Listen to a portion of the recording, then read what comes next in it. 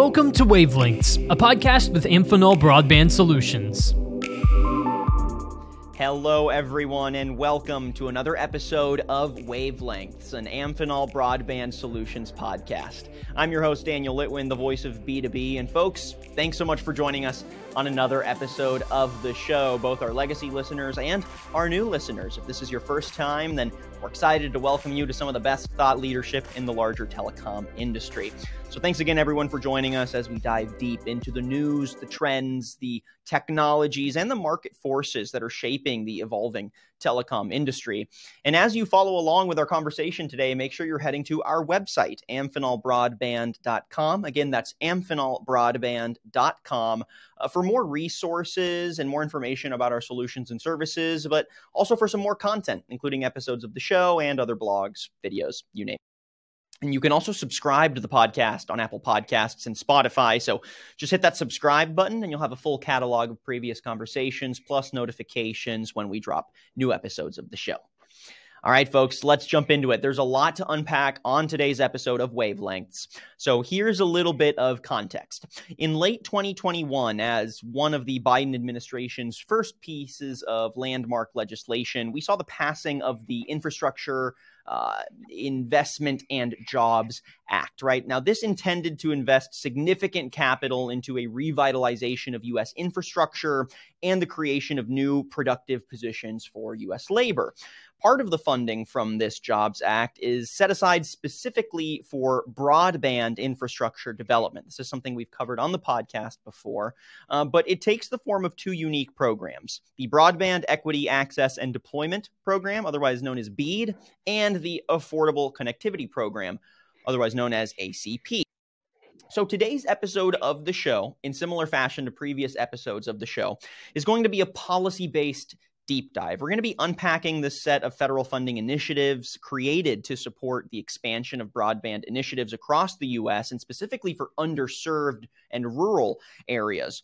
We'll analyze the basics, right? The implementation timelines, when the larger industry should come to expect, or what they should come to expect from this round of funding.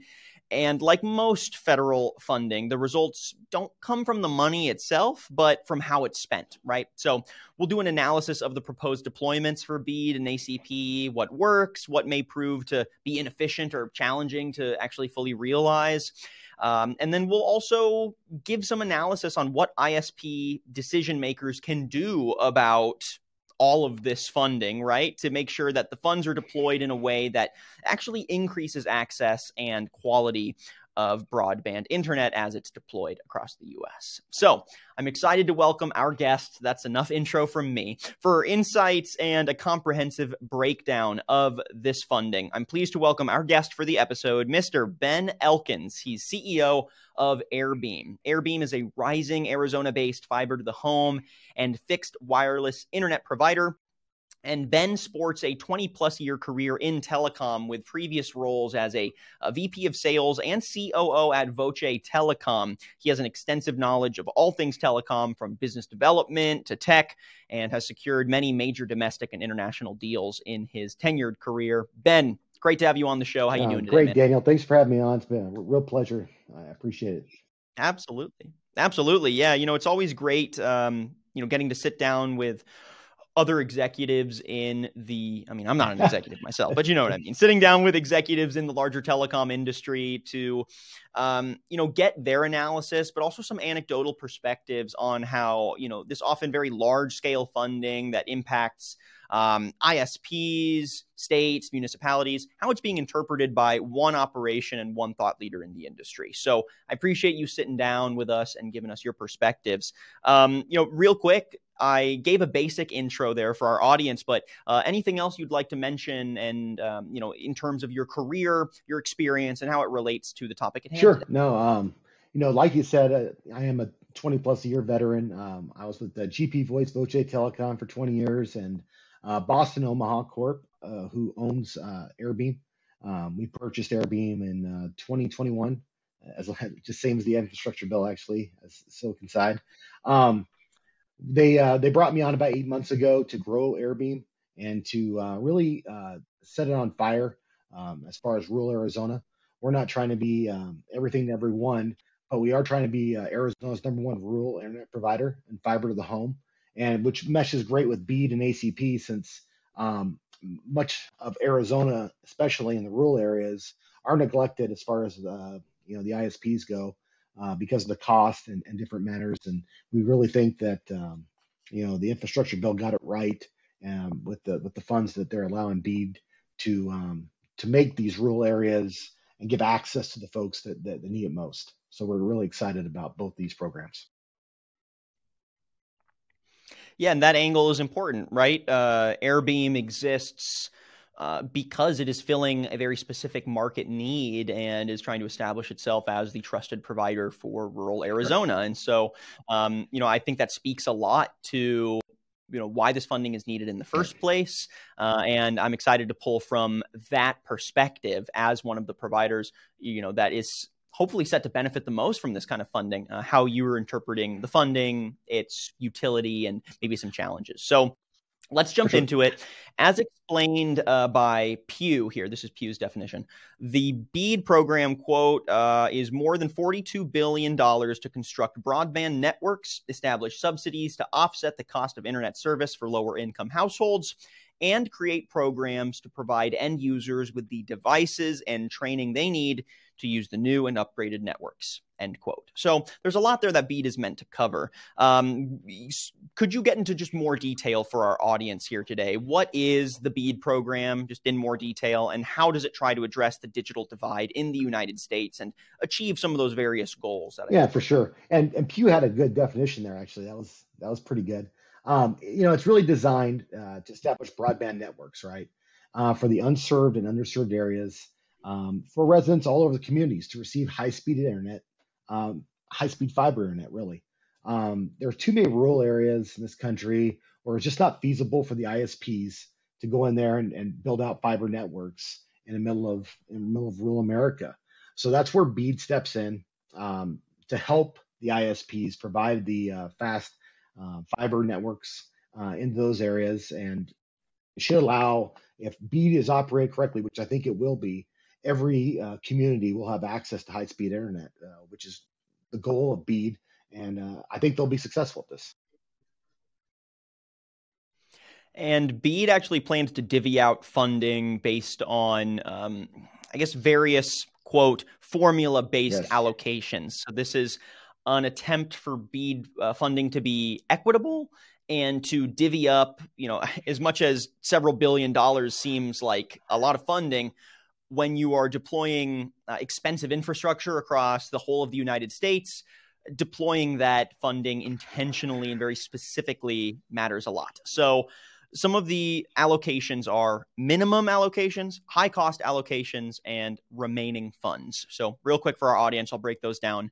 Minimum is that each U.S. state is getting $100 million, just period, to invest in their expanded broadband infrastructure. This includes D.C. and Puerto Rico. We're also getting $25 million for other U.S. territories in that ecosystem. There's also high cost allocations. So these are going to be more specific allocations for underserved areas where development of broadband infrastructure is particularly costly. And this is because of the breadth of development needed. It's just a huge undertaking.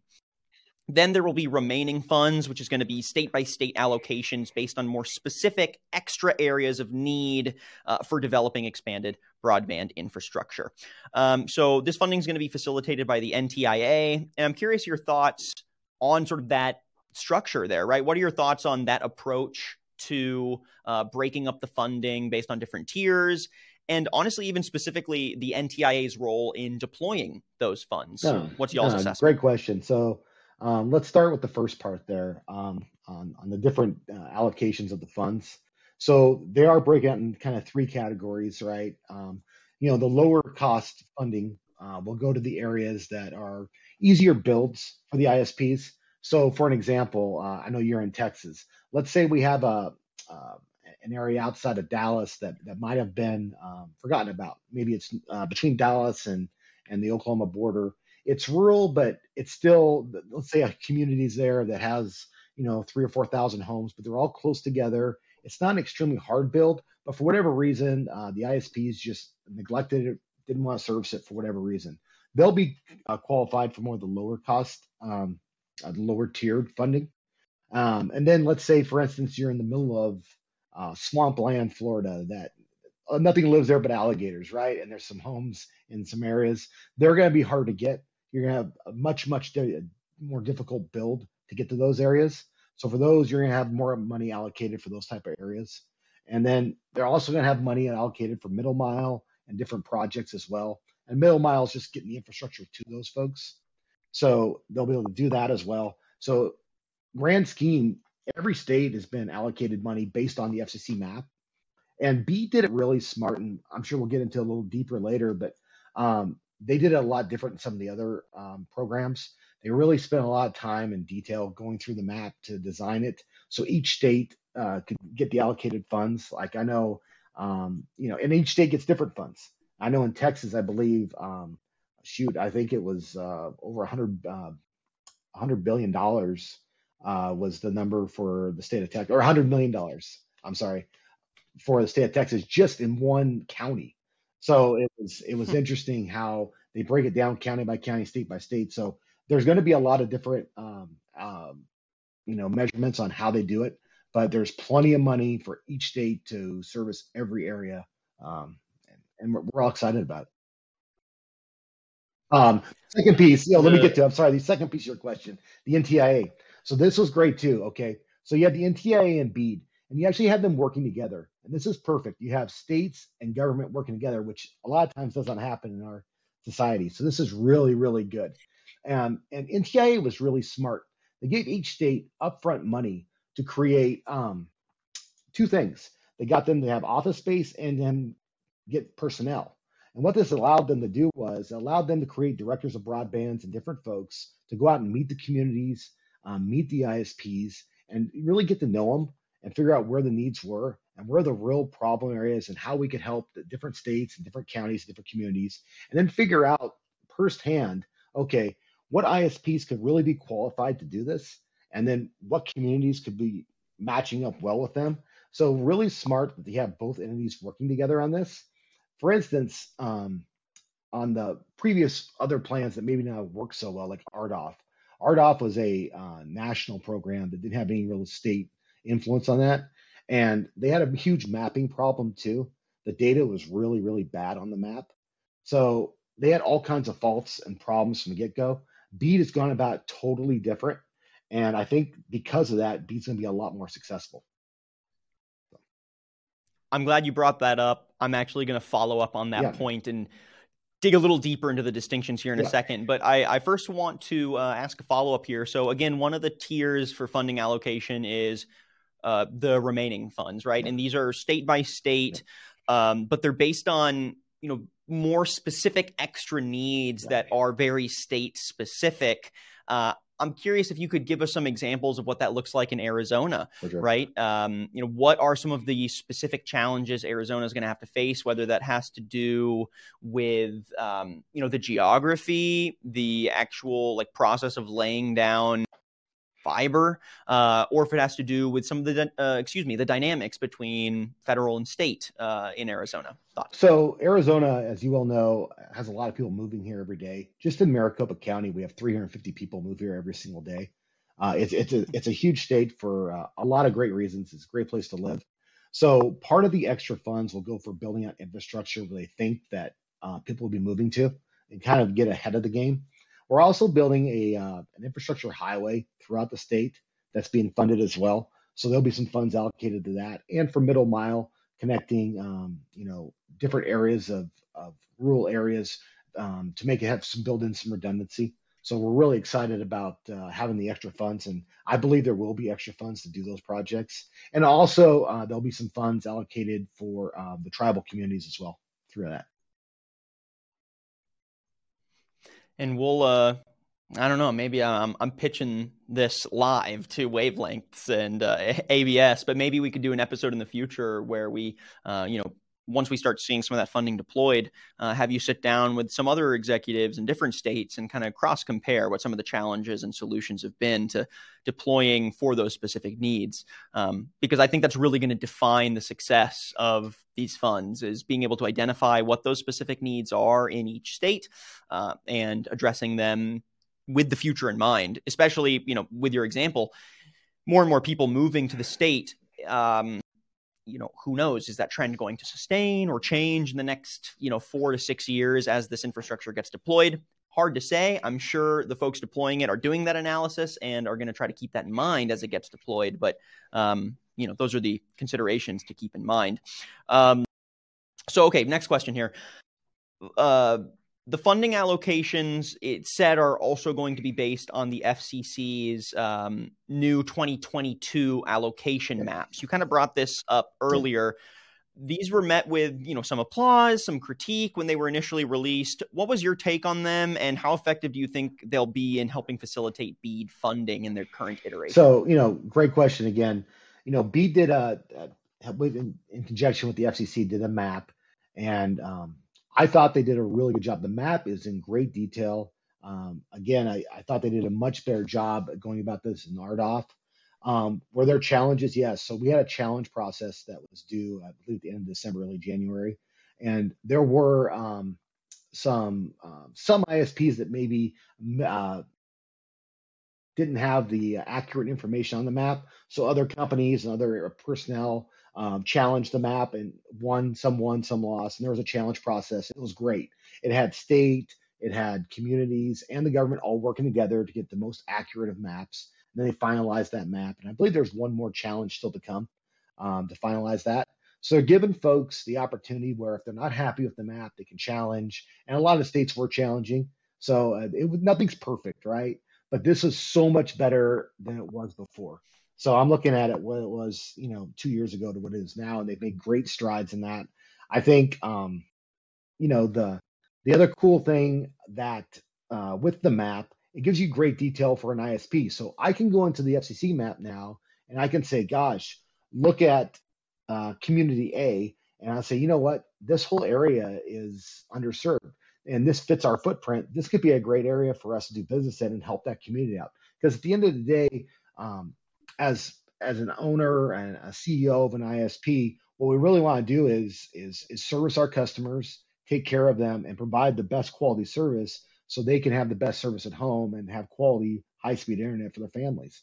And if there's an area in a community we can get that to, that's a win-win for everyone. So that the FCC map does great details for that, and it's excellent. And you've drawn this distinction a few times now. I'm going to go ahead and hit on it. How would you say the BEAD program differs from previous initiatives like RDOF that attempted to expand broadband access? And also, compared to some of the other grants that were part of the Infrastructure and Jobs Act early on, like there were some digital equity grants, tribal connectivity grants, ones that are more focused on industry, so telemedicine, middle mile logistics grants, right? There's so many different iterations of deploying funds for improving broadband equity that it's kind of hard to keep track of all of them, honestly. So how would you say the BEAD program compares to some of those previous iterations, but more specifically RDOF? Sure. One thing that is huge, I think that, RDOF was just a federal grant, right? And, RDOF had a few flaws, actually. But one of them, I think they picked a lot of winners and they didn't vet out the ISPs and I think some of the ISPs got not maybe too rambunctious, but they got over their head a little bit on being able to service the amount of customers. So they might have thought, gosh, I really want this grant in this area. And then they went, oh my gosh, what did I get myself into? So I think the BEAD has done an extremely good job of vetting, and they're doing a good job of vetting all the ISPs to make sure, hey, they're financially able to provide the service. They've been in business for X amount of years. They have a local footprint, stuff like that makes a lot of sense that, hey, if we're going to award you this money, we want to make sure that the customers actually get serviced and they can provide this. They also incorporate a matching concept. So anyone that applies for a BEAD fund must match up to 25% of the grant themselves. So they have to actually have that capital ready to go. And I think that's an important part to actually have some skin in the game. So us as an ISP, and we're partnering with the state and the government, and it's all three of us working together to, at the end of the day, provide that end user the best service possible. So I think that's a cool component as well. You mentioned the tribal broadband program. So that was a $3 billion program, and $1 billion of it did get funded already. And a lot of the tribal communities did receive that money. They do need still assistance from ISPs to help implement that money and put it into play. The other $2 billion that is left is into this infrastructure bill and will get dispersed soon as well. So that will be a huge addition, because the tribal communities are some of the most needy of the fiber networks in their communities. So that will be a great help for them as well.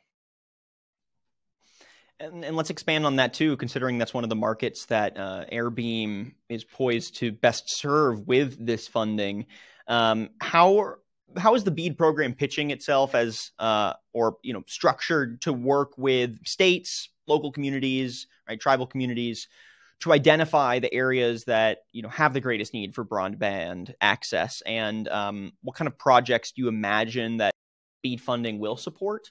Right, beyond just the fact that maybe they have a better map system than RDOF did when it was initially launched, right? What are some of the strategies that the BEAD program has in mind for connecting with and actually working, more bilaterally with these communities? So each state has its own director of broadband, and they are Great, yeah, hugely influential in talking with the communities and talking with the ISPs and bridging the gaps with the communities. And the tribal councils are involved with this director.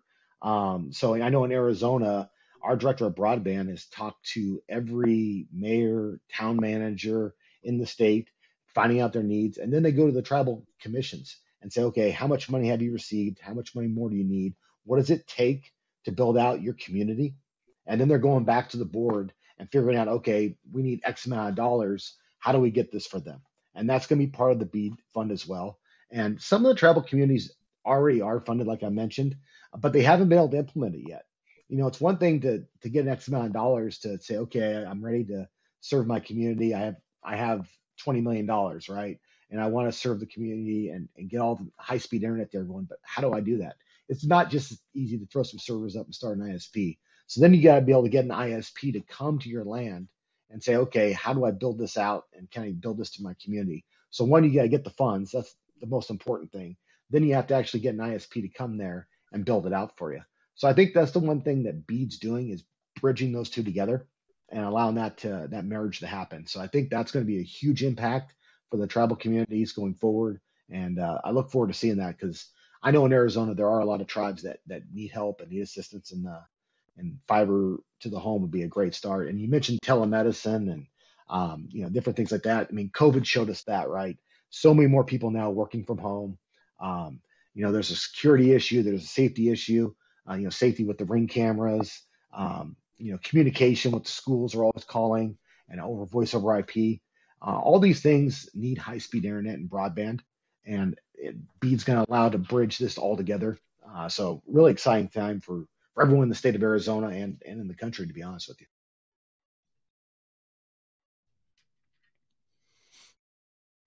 And it's important to note too that BEAD funding deployment is a multi-year process. So we're in one part of the process, and it's going to continue for several years, at least through 2026. But again, BEAD funding deployment is a multi-year process. The timeline started in 2022 with a notice of funding opportunities and the typical sort of letter of intent application process that many folks may already be used to. That's not a particularly new setup. But we're currently in the phase where 5-year implementation plans are being submitted, along with initial proposals for how and where this funding would even be deployed. Can you give us an update on that timeline from your perspective, right? What sorts of proposals are you hearing about?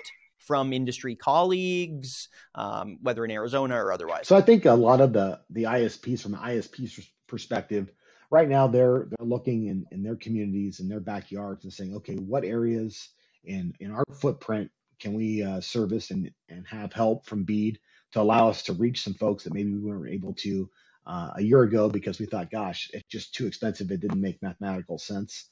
So right now we're out looking for different areas for that. First and foremost, we're working with our broadband director to say, hey, what areas would you recommend that we take a look at? Because they're meeting with everyone.